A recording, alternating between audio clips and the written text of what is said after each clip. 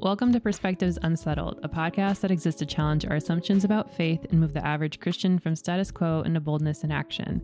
I'm your host, Emily Luttrell. And I'm Ben Stewart. And today we have back again, James Grout. Woohoo! Thanks for having me back. I hope you don't regret it. Remains to be seen. So I feel like I say this every episode we've recorded the past year, but we've got a super fun, lighthearted topic to talk about, and that's ministry and missions burnout. But before we get to that, Ben, you said you had a really important question you'd like all of us to talk about. Yeah, I mean, we can't bypass the episode icebreaker. James, welcome. It is good to see you. Actually, James and I were just hanging out together in person down in Texas, so this feels like a little bit of a reunion, a virtual reunion. But I was thinking about this topic of burnout, trying to think of some creative, more lighthearted icebreaker question. And so this just came to me. This could be Holy Spirit inspired. We'll see. If you guys had to pick from what is the most exhausting, draining, life-sucking of these three options, and if there's a story of personal experience that is associated with any of them, feel free to share that with our listener.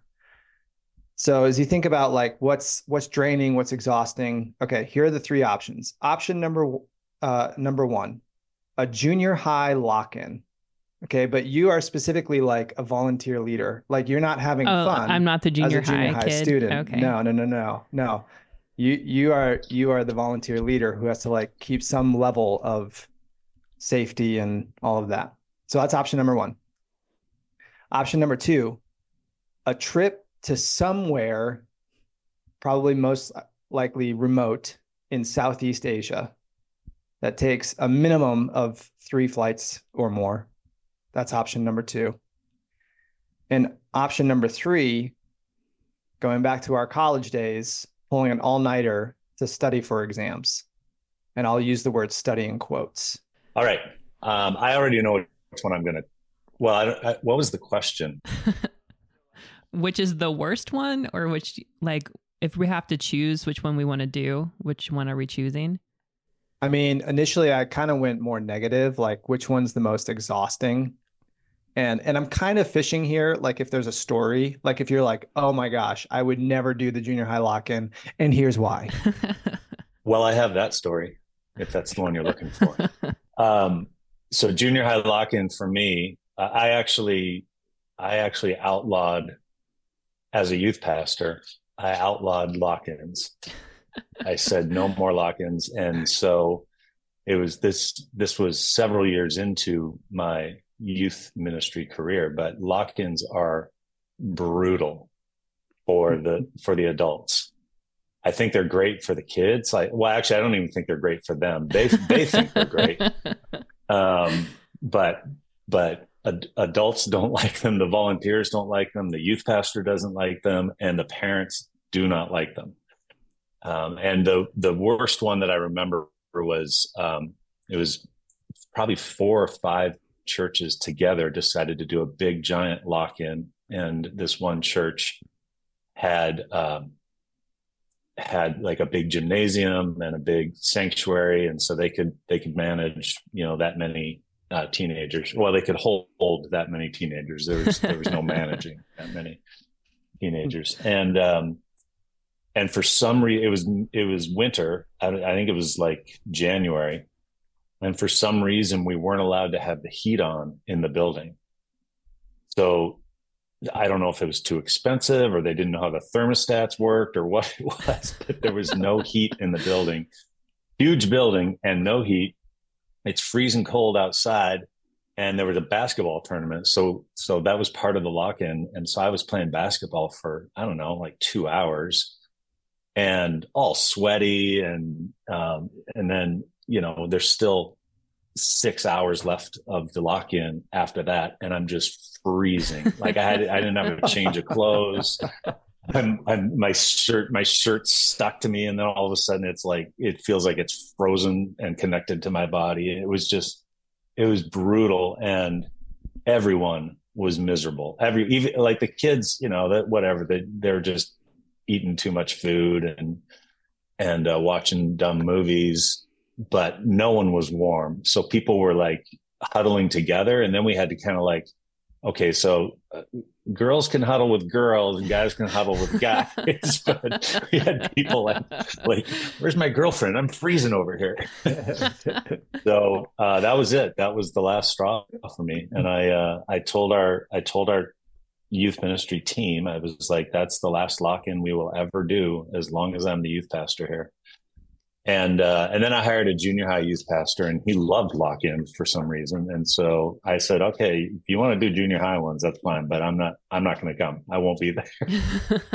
So I think they still did some lock-ins, but the high school students were always like, how come we never get to do lock-ins? And I said, because they're miserable, and they make me miserable, and they make your parents miserable. And actually you don't sleep well for the next 2 nights. It's just a bad deal. So I would way rather do a 24, even 36-hour trip across the world on multiple flights with delays than do a junior high lock-in ever again. Oh, and the smell. I forgot to mention the smell. You make a compelling case. I was going to say, I wish you could articulate a little bit more strong, how you really felt about the junior high lock-in option. So I don't remember all the details. There were other things that made that one horrible. I just can't remember them all right now. I just know that I was cold and I was miserable, and I put my foot down. How about for you, Emily? Man, what when you look at that list, what are you just like, oh, good Lord? Well, I've only experienced lock-ins as a junior high student.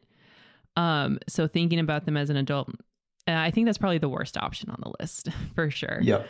And then considering we recently did a trip to Asia that was pretty exhausting, not quite as exhausting as what I imagine volunteering at a lock-in is, but just the thought of like getting on a plane right now for like 11 hours, I can't do it. And that was just like one of the sections of travel. Right. Yeah. The 11-hour flight. Yeah. One of like 4. I can't bring myself to consider it. So I definitely think an all-nighter for exams is the best. I only pulled one all-nighter my whole time in college, and it was not to study. It was just to hang out with my friends. So it was great. I had a great time and made some good memories. So like in my mind, I'm like, oh, great, perfect, fun. I love to do that. That's way better. I'm not going to sleep anyway in either of the other options. So I might as well be with my friends. So, I mean, I definitely think the junior high lock-in takes the cake as like the most horrible, exhausting experience of the 3, maybe just in life. I will say my experience with all-nighter in college, though, it's a close second. It's definitely worse than the trip to somewhere in Southeast Asia because of not just the physical exhaustion, but what ended up being a lot of emotional strain and social embarrassment as well. Can you speak more on the social embarrassment? Okay, story. Good. Yeah, we're getting there. I'm like, don't worry. I knew you'd like this part. But yeah. I was a freshman. It was my first round of finals at college. And for some reason, at that time, I was a history major. And for some reason, I thought it'd be good to, as a freshman, do like a junior level class, like a 301, about the history of the ancient Chinese history was the class. And so I'm like the only freshman in this class. And for the night before the final, me and some friends who are juniors who live off campus, like 20 minutes from the campus, they're like, come over to our house. We'll just pull an all-nighter and we can, we'll stay awake. We'll make sure we're back at the exam in time. It was like a 7:30 a.m. exam. And so I go to their house. We almost pull an all-nighter, but actually I fell asleep at like probably 5 a.m. Oh, so close. On accident. And so did they. We all fell asleep on accident. And so I wake up at like 7:02 to my friends shaking me in a panic. And they're like, come on, we got to go take this exam. We all fell asleep. And so it was one of those like jump out of bed, throw on some clothes, throw on a hat, jump in the car. This was downtown Minneapolis. We're like careening through the streets, going way too fast. And we get to the exam at like 7:33. So all the students are sitting there. We come barreling into the room, this like old grumpy history teacher sitting there. And he lets us enter the room to take the exam, which I think technically he didn't have to. And I sit down and he gives me the paper exam and I look into my backpack and I have no pencil. And so I have to go up to my teacher. I'm like, do you have an extra pencil? He's like, nope. So then I had to turn around to the whole class and be like, hey, anybody have a number 2 pencil that I can use for this exam that I'm late for? And it was just incredibly embarrassing. So that just, maybe there's more emotional trauma there than actual exhaustion, but that's my association. So, well, I hope you guys have fun on your trip to Asia while I'm pulling an all-nighter with my cool friends.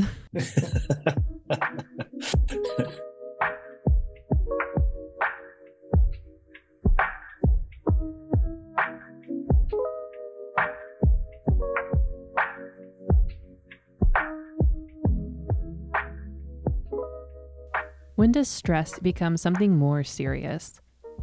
In January of 2021, a Barna study found that 29% of pastors had seriously considered quitting ministry.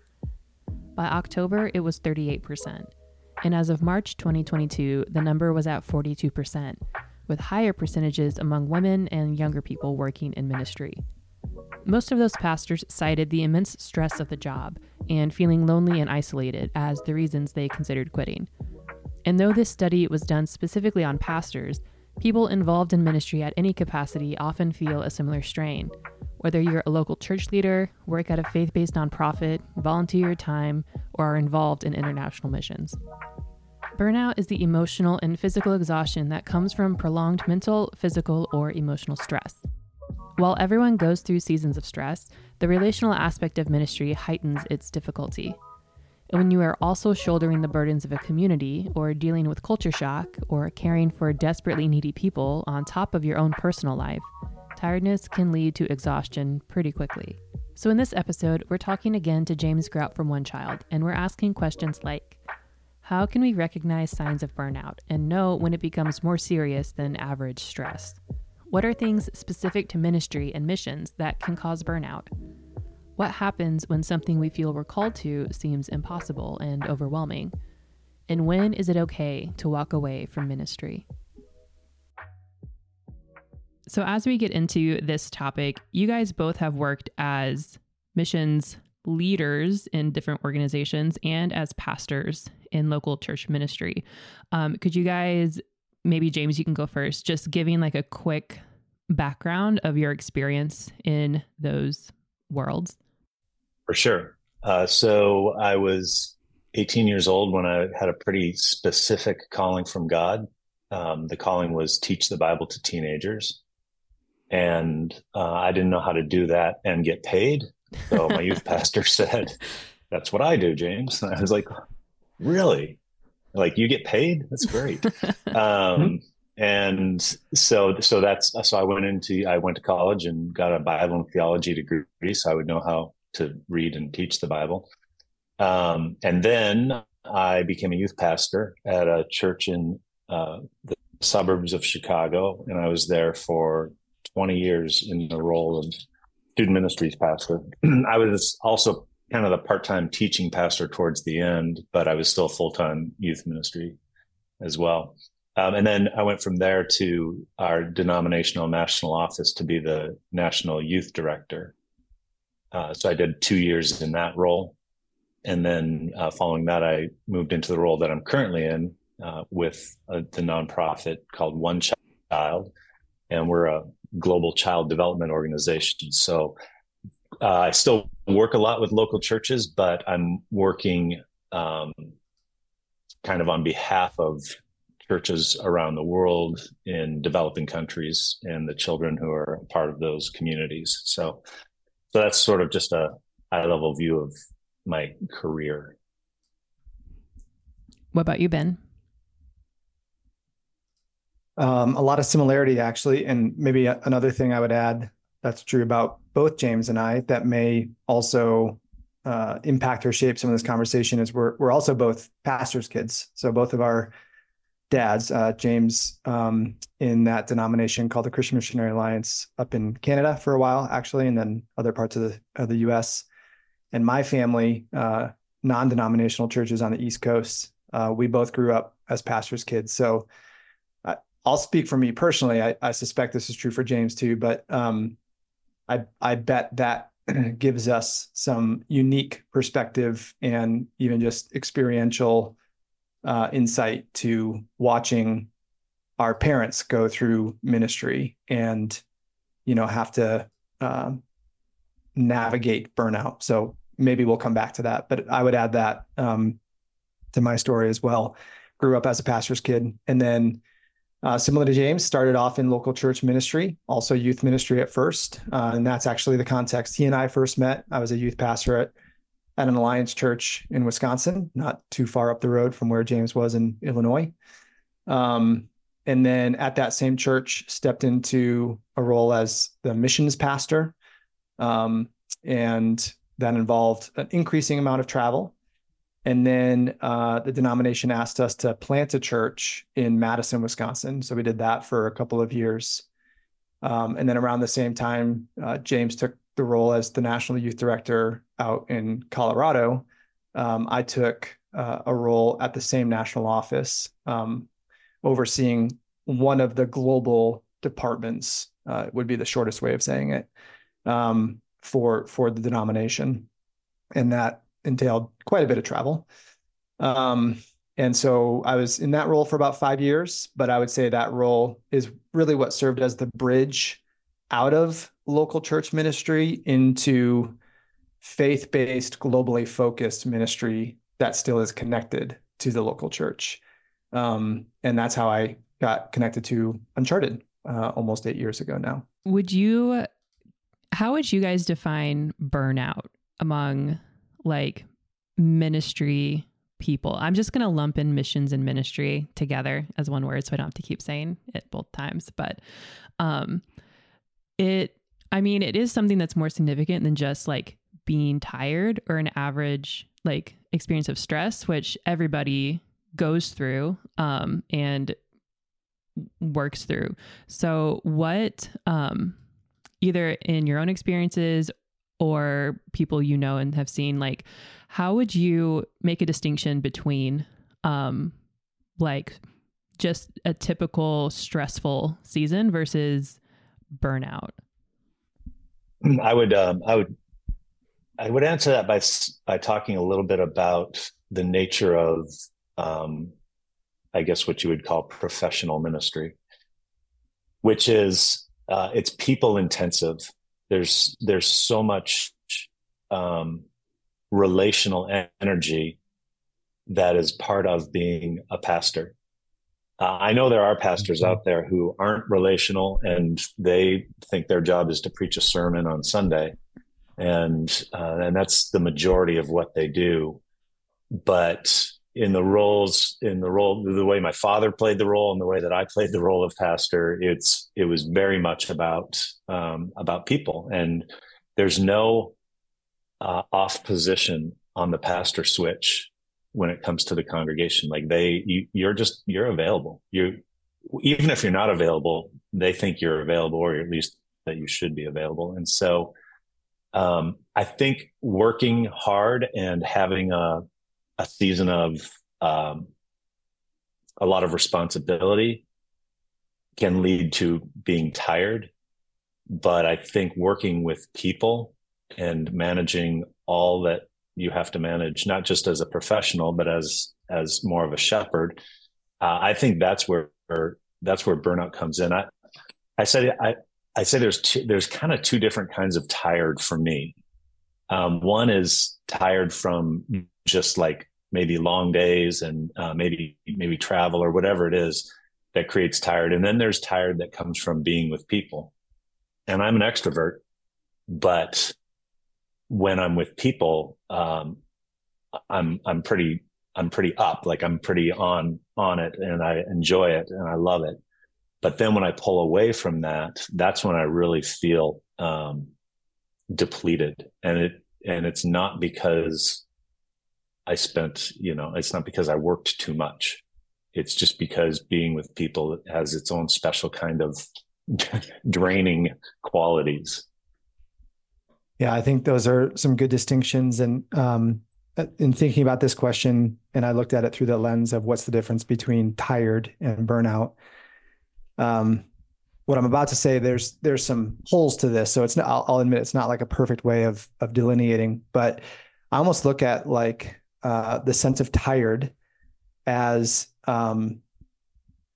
being in a season, whether that season is a day or a week or a month or whatever, where there's like too much of something or some things. So I'm tired because, I've had too many days in a row of a lot of working hours, or I have too many projects that my boss has last minute sprung on me, or, too many flights to get to this country or whatever. And that causes tiredness.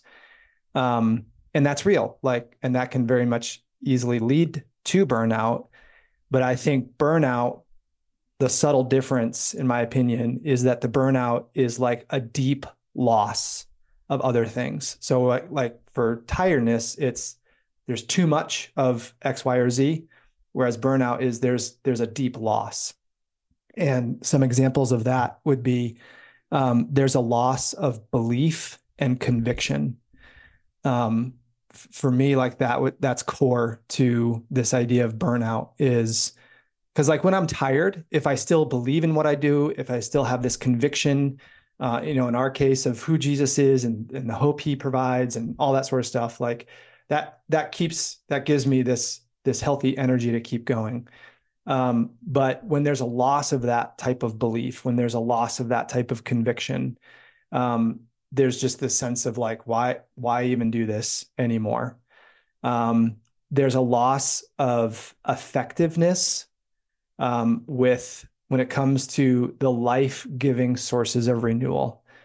And what I mean by that phrase is when I'm tired, there's certain things that I can do, even simple things that are life-giving, right? So all three of us have these things. Like for me, that's I ride my motorcycle, or I go for a hike, or I sit and smoke my pipe and read a J.R.R. Tolkien or whatever. Like those are all simple things that actually do provide renewal, even in the season of tiredness. But when those things have lost their effectiveness, it's like they can't stand up to. They have no impact against the burnout. And then finally, maybe the last thing I would say in terms of just like what is the difference between just tiredness and burnout is, and this goes back to the belief and the conviction, but the loss of joy. And that can equate to, happiness, but even deeper than that, like just this, this loss of joy in again, in our context, like in who Jesus is, the life he's called us to, living intentionally, living with hope. When things just feel really dark and like, okay, there's no light at the end of the tunnel type thing. So maybe there's more that could be extrapolated in that, but that's kind of how I see some of the difference is like tiredness comes from, I just have too much right now and I need to shed some of those things, or I just need some things that help bring renewal. Whereas burnout is like this deep loss of some of the things that I just articulated. Yeah, I think I have two different kinds of responses to tired. And part of it is like, I just need to rest. And part of it is like, I just need to quit.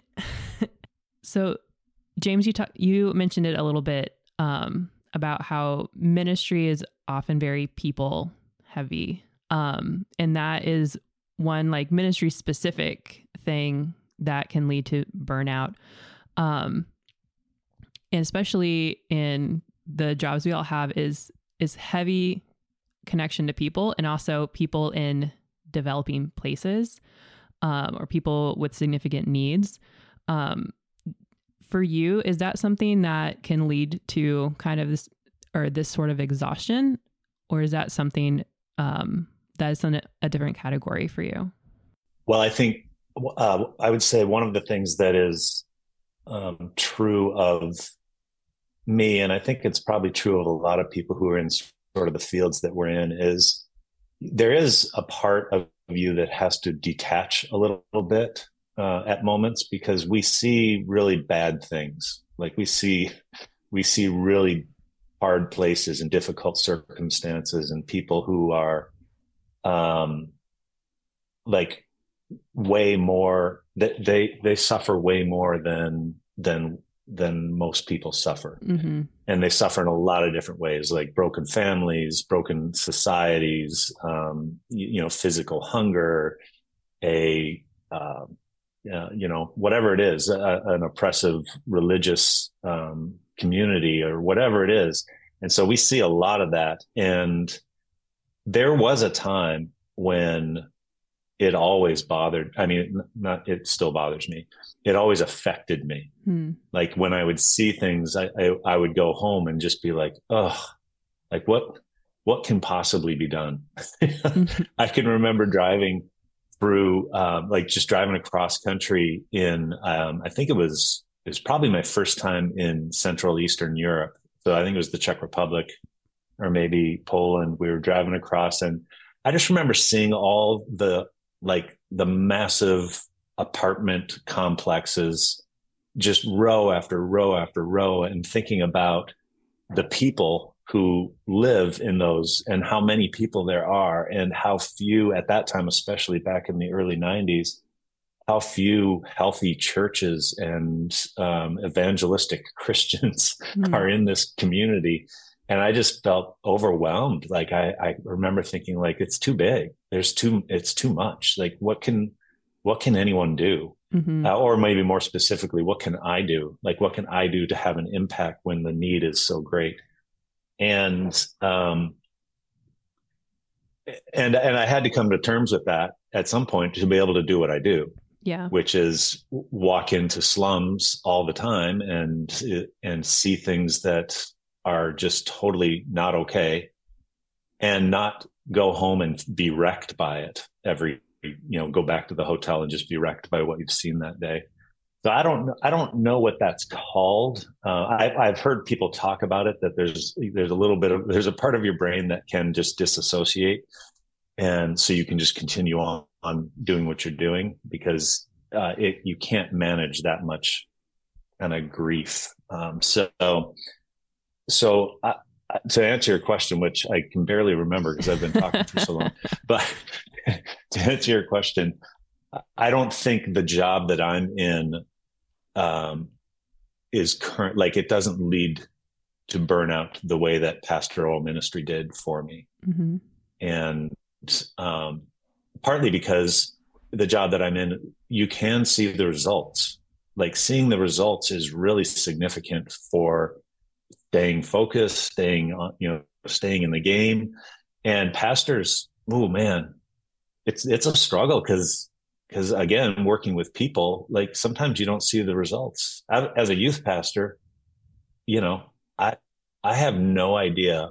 For some of the students that were in my ministry, I have no idea what the impact was for them over those 20 years that I was youth pastoring. Some have come back to me and told me what the impact was on them. Most of it positive. Occasionally someone who was like, you could have been better at this. But yeah, like the work of a pastor in some ways is just never done. Like, there's no completion, there's no end. And that you can look at it and go, we did that. Like, we accomplished this thing. And I think that probably leads to people feeling like, am I even effective? Should I even be doing what I'm doing if I can't see the results? Mm. And the results, sometimes the results won't be seen until eternity.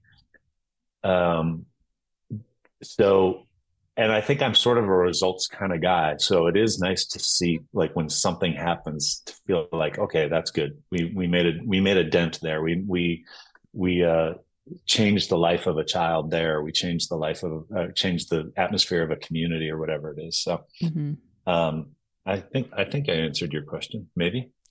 No, that's good. I like how you delineated too between especially in the type of work that we're all involved in, we get exposed to some external elements that are quite traumatic. They can be quite traumatic, and you really do have to find healthy ways to compartmentalize. Otherwise, the effect on the emotions and on our heart and energy and health and all of that can be pretty significant. So I agree. I think there's definitely, external things that when you think about burnout in ministry, I also think there's some internal things that contribute to burnout. I'll say in ministry, but I actually think this is true probably for people in general, but especially for Christians, for followers of Jesus. I don't know if it's more pronounced in our Western culture or less than other cultures. But there's two words that come to mind that I think contribute to burnout. Again, I would say this is true for any follower of Jesus. So for any listener, this is not just something that's true only for those in vocational ministry. I do think there is a heightened sense of this, though, when you are in vocational ministry. And the first of that is just the savior mentality. Like we get this savior mentality of, and this kind of goes to a little bit of what you were saying, James, like you see the needs, right? Whether that's a refugee camp or a slum, all the way to like, oh, this person in my small group is going through a marriage crisis and, he or she are calling me at 1 a.m. and I got to respond. I got to be there for him or her. And there's a sense of that. There's a level of that that's good and right. Like Scripture calls us to carry each other's burdens and to be there for each other. But there is an underbelly to every good intended thing, and this savior mentality is one of those. And I think in ministry, especially as pastors, I'll speak for myself and say I definitely fell into that trap, and still see fragments of that. It's like this savior mentality of I gotta be there for this person, especially as a youth pastor. Like I gotta show up at every football game and basketball game, and I gotta be at the see you at the pool thing, and I gotta have coffee with all that person. And you're just like go go go go. And there was a moment where I turned around and there was my family standing behind me, like, "Hello, what about us?" And it's like, well, but these people need me, So. Which all of that like comes from ego and identity issues and all that sort of stuff, which is a whole nother element. So I think there's the savior mentality that can lead people to burnout, and then step in step with that. And I think this is true not just for those in vocational ministry, but just people in general. My wife likes to say to me, "Ben, you're shooting all over yourself again." And thank you for that, Kathy. Yes, exactly. And just that idea of like, well, I should do this, or I should do that, or this is what's expected of me, or if I was a really good pastor, if I was a really good leader, if I was a really good fill in the blank, I would do this. And like sometimes, sure, maybe the Spirit genuinely is prompting you to do something. But I do think there's a lot of times where we are shitting all over ourselves, and we're out of guilt, maybe shame, again, maybe some insecurities or identity issues. We're stepping into things out of those motives, and we keep driving ourselves because of those things, which again can contribute to burnout. So I'd say, especially in the context of vocational ministry, that savior mentality and that sense of I should do this leads to burnout. But I think that's true of any person as well, especially those, followers of Jesus. You kind of mentioned this a little bit already, but just the idea of conflating our identity with our vocation, I think is tempting for a lot of people, especially tempting for people in ministry, or people who feel like they have a calling to do X, Y, or Z. Because then I think it's really easy that when things feel hard or are actually impossible, then you think like, well, if it's this hard for me, maybe this isn't actually my calling. And then if this isn't my calling, then like, who am I as a person and what am I supposed to be doing? Kind of like what you were saying earlier, Ben, of like a sense of loss, with burnout, as opposed to just stress or tiredness. It's like, losing, what you may have considered foundational for your whole life. Especially if you're working in ministry, then it's your social sphere and your family and everything, that it kind of feels like, yeah, you can't stop because it isn't just what you do. This is who you are. That very much described my first several years of youth ministry. I believed that being a youth pastor was the most important thing about me. It felt it was, because I had a calling from God. It was a very specific one. And you were using the word should. Another version of that word is the word need. Like, I need to do this. This person needs my help. That person needs me. This needs to be my priority, or whatever it is. I felt that all the time. And you can allow other people to put that on you too. It's not just internal. Other people can do that to you. And it took me a long time to figure out that my identity was not youth pastor. And it was an encounter with Jesus that did that to me. It was like Jesus was very clearly saying to me, you're my child. You're a child of God. And that's your identity. That's your primary identity, is that you are a child of God. And when that happened, that helped me with this idea that if I'm not a youth pastor, what am I? I actually went through that very specific crisis when I finished my time at the National Youth Office for the Alliance. I didn't know who I was or what am I supposed to do? And this is like just, 8 years ago. So it's not like it was when I was a kid.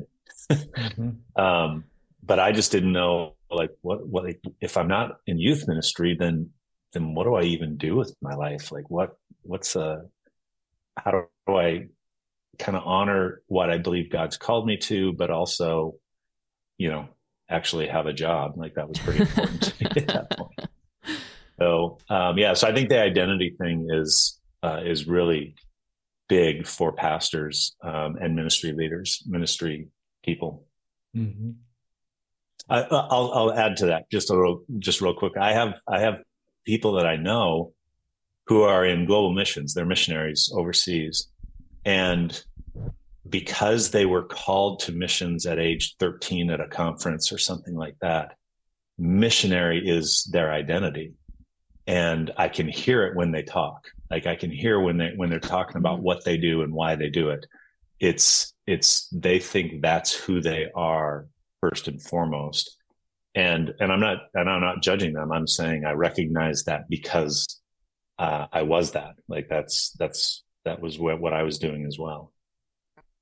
Yeah, I think I appreciate, James, what the example that you referenced about the time not too long ago leaving the national office, how there was still an element of the identity challenge or question. And I think the reason I say I appreciate that is because I almost wonder, like, if this aspect of identity is almost like that onion effect, where I feel like in some ways in the past, there's parts of this that I've quote unquote dealt with and can identify and, keep an eye out as like, okay, yep, I know that. I know what's true, what's not true. But then I think that on this side of eternity, like, there's a way in which that's always a struggle. And there's a way in which that there's like new expressions of the way that shows up.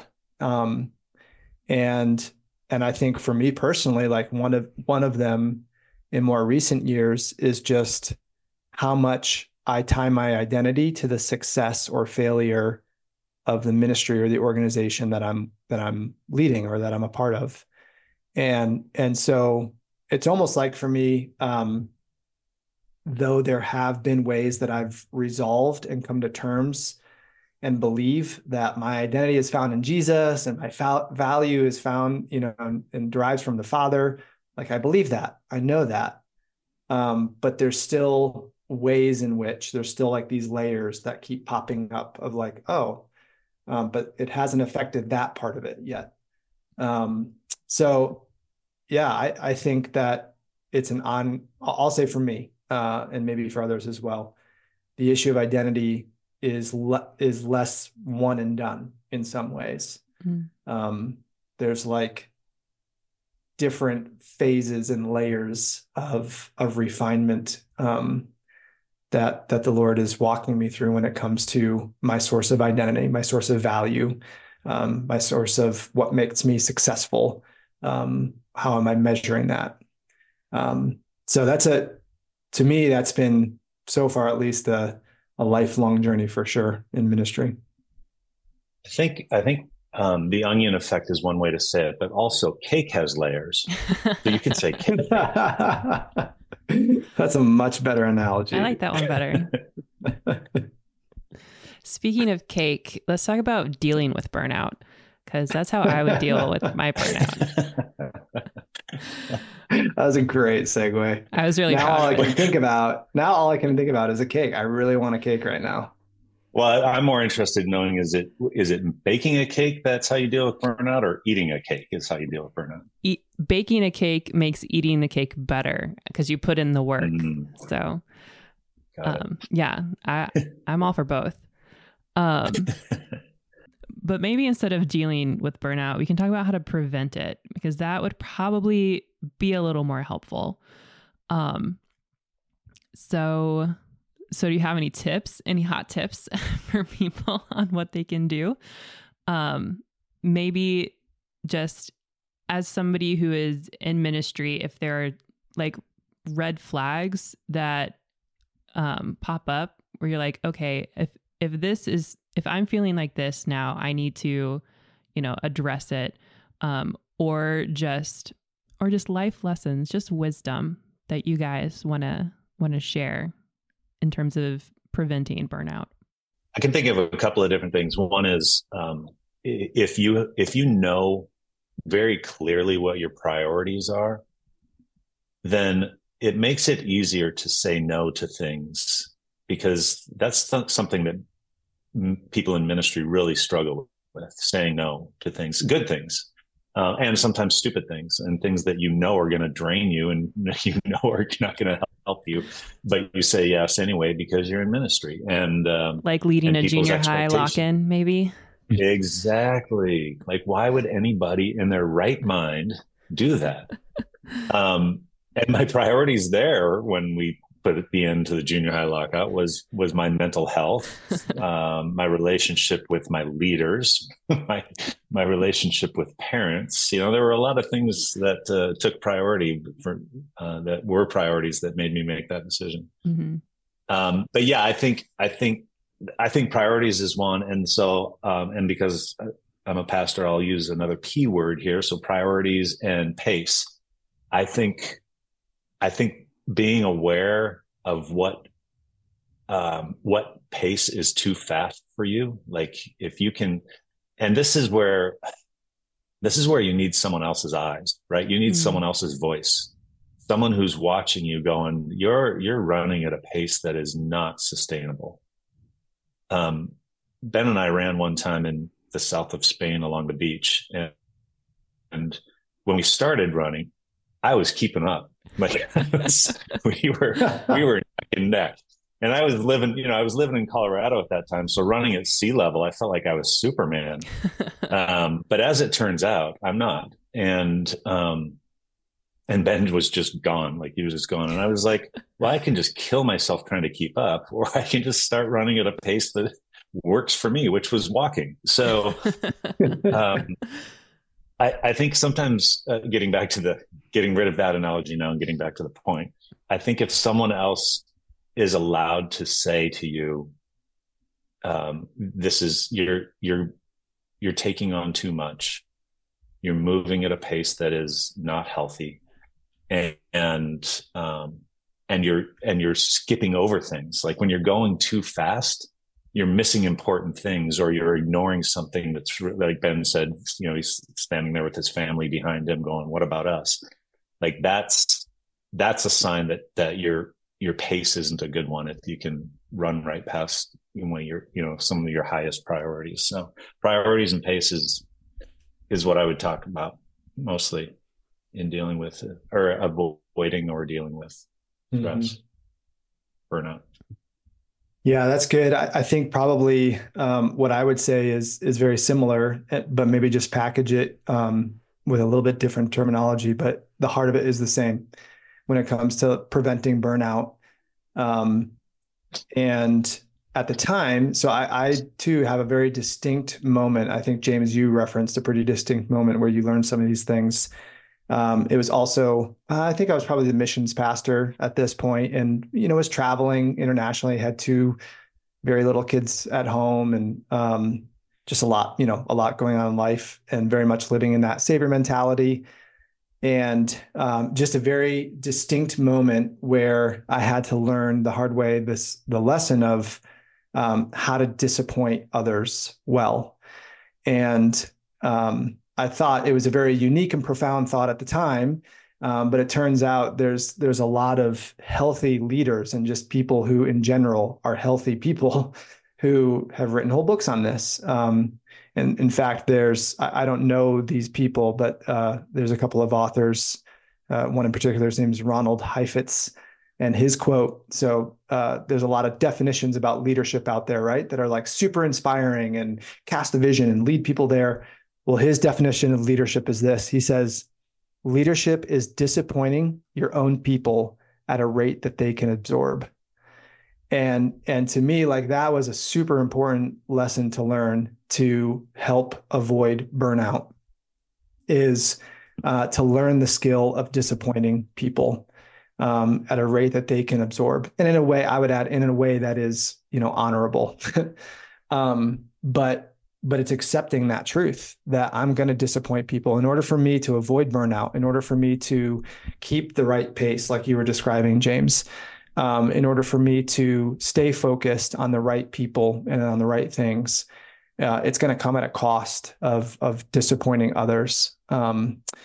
What you were talking about, James, of knowing what to say no to. So there's actually an article that we can list in the episode notes by an author named Todd Bolsinger. He wrote one of my favorite books on leadership called Canoeing the Mountains. And he has a lot in there just about this idea of what it looks like in healthy ways to disappoint people at a rate that they can absorb. So I think that's been something that has helped me. I think I can say with integrity, I haven't experienced burnout. I've certainly experienced seasons of stress and tiredness. But I think it was this lesson that I had to learn in a pretty profound way back in my 20s that has helped prevent me from experiencing burnout. I'll add to that I also I can't look back at a time where I would say, yeah, I went through burnout. But part of that is, I should say, but I've watched people burn out. Mm-hmm. I've witnessed it. I've been a part of, teams where burnout was happening. But part of that is the pace thing that I talked about. Is I just think maybe it's just kind of a naive way to think about it, but I know what pace works for me. Mm-hmm. And every place that I've been, I've made sure that others know what pace works for me because I've worked with some workaholics and workaholics don't when they watch me work, they're like, he's not doing anything. Like, what is he doing? and the truth is I'm doing a lot. It's just that I'm doing it at a pace that doesn't feel like, doesn't look like it's work. And I think, I wish more people, that's kind of just naturally who I am, but I wish there was a way to help people. And there probably is a way, help people just figure out, like, I need to understand my own pace, and I need to understand my own capabilities. And then I need to walk in that and not be ashamed of it and not feel guilty about it, but to just be that, a faithful person with the responsibilities that you've been given. But yeah, I mean, I quit almost every committee that I was a part of at one point when I was at the church. And it was because I said, like, I can't do a committee meeting every night of the week. I just can't do it. And no one should. People were, but no one should do that. So I just stepped off of those committee meetings, and because I knew that was a pace that was not healthy for me, and for my priorities, my family and others. Yeah, that's good. It's good. It's a good word and a good encouragement for others. Practical example. Speaking of practical examples of how to help deal with ministry stress, I'm just on a roll today with all these. Man, we're just lobbing you all these transitions. Right. Yeah. But if you say cake again, that's the same transition. I'm just thinking about cake a lot now. Actually, I was going to start talking about Outpost and the gatherings that we are doing this year. So if you, listener, have never heard of Outpost, Outpost is a gathering for missions leaders that Uncharted and One Child host in collaboration with each other. They actually, why don't one of you guys explain it? I don't know why I'm talking about it. You're the guys that do it. Go ahead, Ben. You were doing a great job, Emily. I mean, I did roll with that description. I did write the description for the website, but no, you're right on. Yeah, so they are exactly that. It's meant to be a smaller, relationally focused gathering. In this case, for pastors or volunteers who oversee global outreach, local outreach for their church body, their local church body, and Outpost, I would say, started with a heavy emphasis on creating a space for networking, for brainstorming, for the sharing of best practices, literally just being in a room where you're surrounded by peers who share some of the same unique responsibilities and challenges that you do. But that is still very much true. I will say, though, that over the last year and a half, especially, there has been an intentional turning up of the dial on what we would call it Uncharted Soul Care, which speaks more directly to this burnout element. And I think I can speak for both James and I by saying that in the context of these outposts that are highly relational, there's structured time, but really there's a lot of time where you're just sitting around a table or sitting outside around a fire and getting to know people. Like, we hear a lot of stories of exhaustion. We hear a lot of stories of, is this worth it? Am I even turning the dial? How do I, get people to care about what God's doing in our city and in our world? And so there's been an increased focus on soul care, both informally, just sitting around the fire, creating those types of spaces, and formally as well, creating some intentional moments where people can just really step into a time with the Lord and allow him to speak into the things that they're feeling. So I'm rambling now, but that's a bit of a picture of both what started Outpost and some of the ways that it's been developing. And James, feel free to add your perspective to that as well. Part of the motivation for starting something specifically for missions pastors, missions leaders, is that there isn't a lot for them in this area. There isn't a lot of kind of big networking opportunities, but there also isn't a lot of the retreat sort of soul care get away, relax, refocus, get a new vision to make you run for the next year or so. There just aren't a lot of those opportunities. And so, we actually have a rule. I don't know if we've ever stated this as a rule. It's a rule in my head that I'm now going to say out loud. And the rule is no senior pastors allowed. Like this is not a place for senior pastors to show up, because there are places. There are actually quite a few places where senior pastors can find this kind of gathering and this kind of care if that's what they're looking for, and this kind of networking, all of that. But the part of the reason for no senior pastors in my mind is I think missions pastors need a place where they can just be blunt and honest about their role and how they feel about their role in the larger scope of their local church. And I think it's just really healthy. I don't think it is. I know it's really healthy. We've watched it. We've seen how it's impacted. I'm thinking of one person who came to a outpost gathering, and she's a volunteer at her church, and she left so fired up about not just like what she was going to do, practical things she was going to do when she got back, but fired up about the reason she was doing it. Like, why do we even do this missions thing? Why are we trying to engage our people globally? And she was just so excited to get back and go at it. And her pastor contacted me later. Her lead pastor contacted me later and just thanked me. He said, she came back kind of like a different person when it comes to her role as a missions leader in our church. So there's a big part of the value in my mind is that you will go away with feeling re-energized, but also you'll go away with a deeper understanding of why we do what we do. And I would add that they are very fun to attend and you'll have a good time. So, Hey-o. They are fun. That's actually a priority. We list that. If we think there's going to be a person there who's not fun, we will not. You're not allowed to come if you're not fun, actually. You'll be kicked off the island.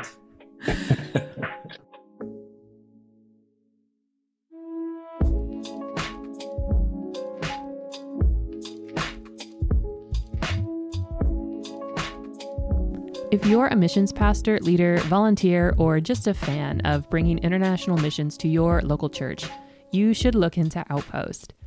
This year, gatherings are happening in Breckenridge, Colorado, Alice Beach, Florida, and Charleston, South Carolina. Registration for all the Outpost gatherings is open on March 1st, which, if you are listening to this episode right when it comes out, is basically tomorrow. Registration is only $200, which covers your accommodations, meals, and activities at these places. All you have to do is get yourself there, and airport pickup is available. You can sign up or learn more at outpostnetwork.org.